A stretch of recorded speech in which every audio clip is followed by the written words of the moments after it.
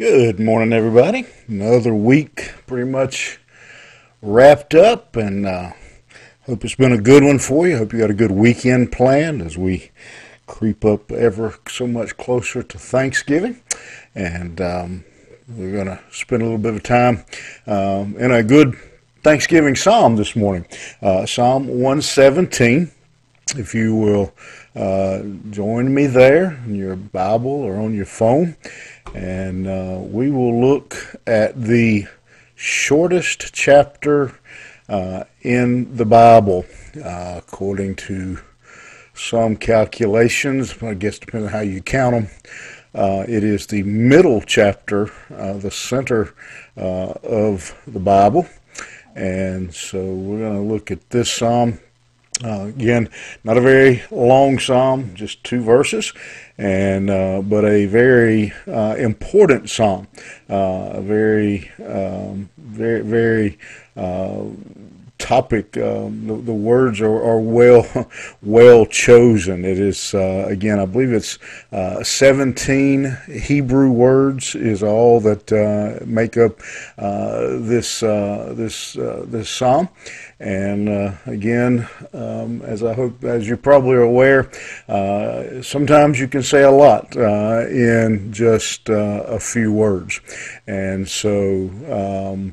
It has one of really the most powerful messages in Scripture, and in many ways sums up the entire Bible. We don't know who wrote it, but it's obvious why they wrote it. It's an interesting psalm because it is evangelistic. It has a evangelistic plea. It is a messianic psalm.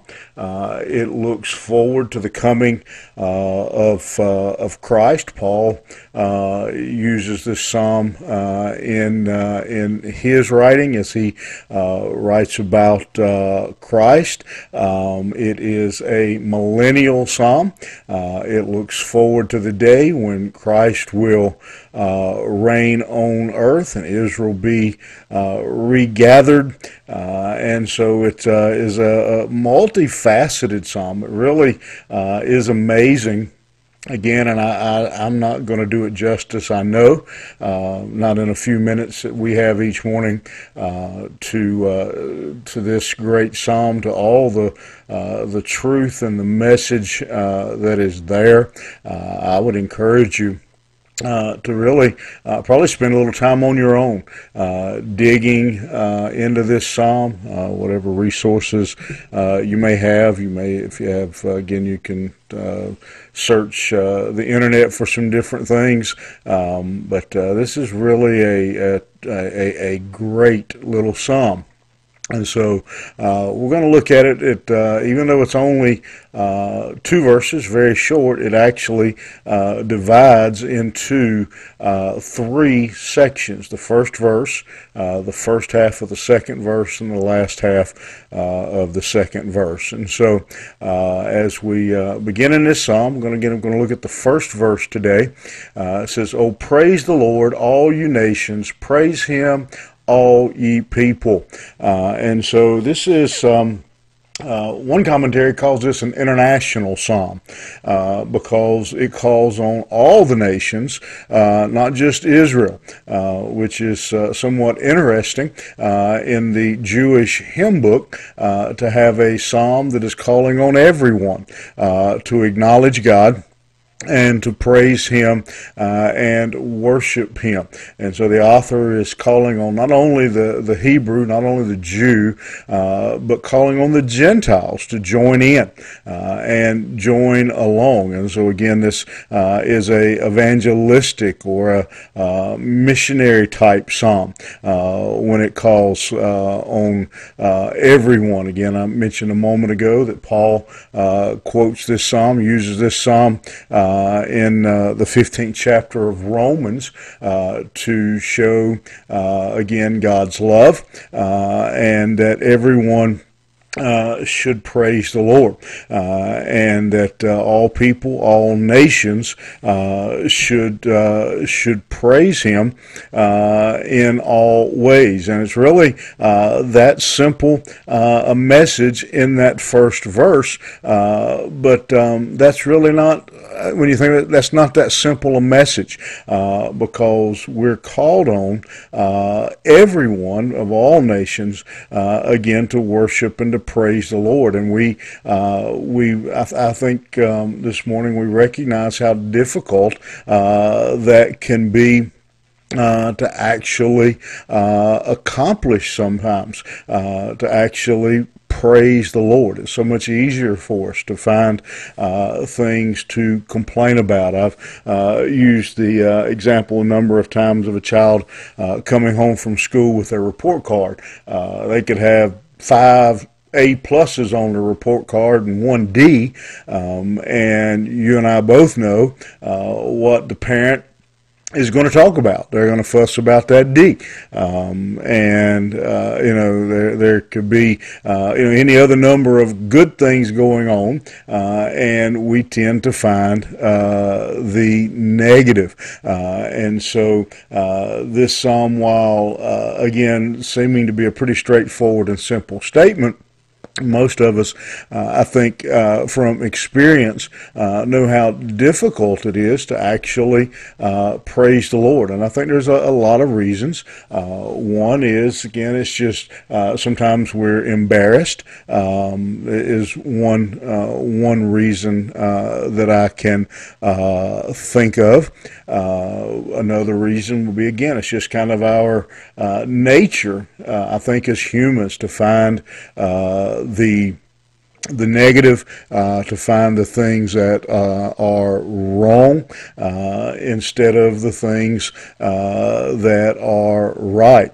And the word that is used here when he talks about praising the Lord is actually a little different word. It's only used a couple of times in Scripture, and it is it's a word that means to praise Him loudly. With a loud voice, to praise Him. In other words, to let others know, that others would hear that praise. I think sometimes when we think of praising the Lord, we're thinking, of saying, "Lord, well, thank you, Lord," something like that, But that's not the message at all of this little verse. This little verse is that we praise Him loudly, vocally, publicly, that others, again, that everyone would hear that praise going out.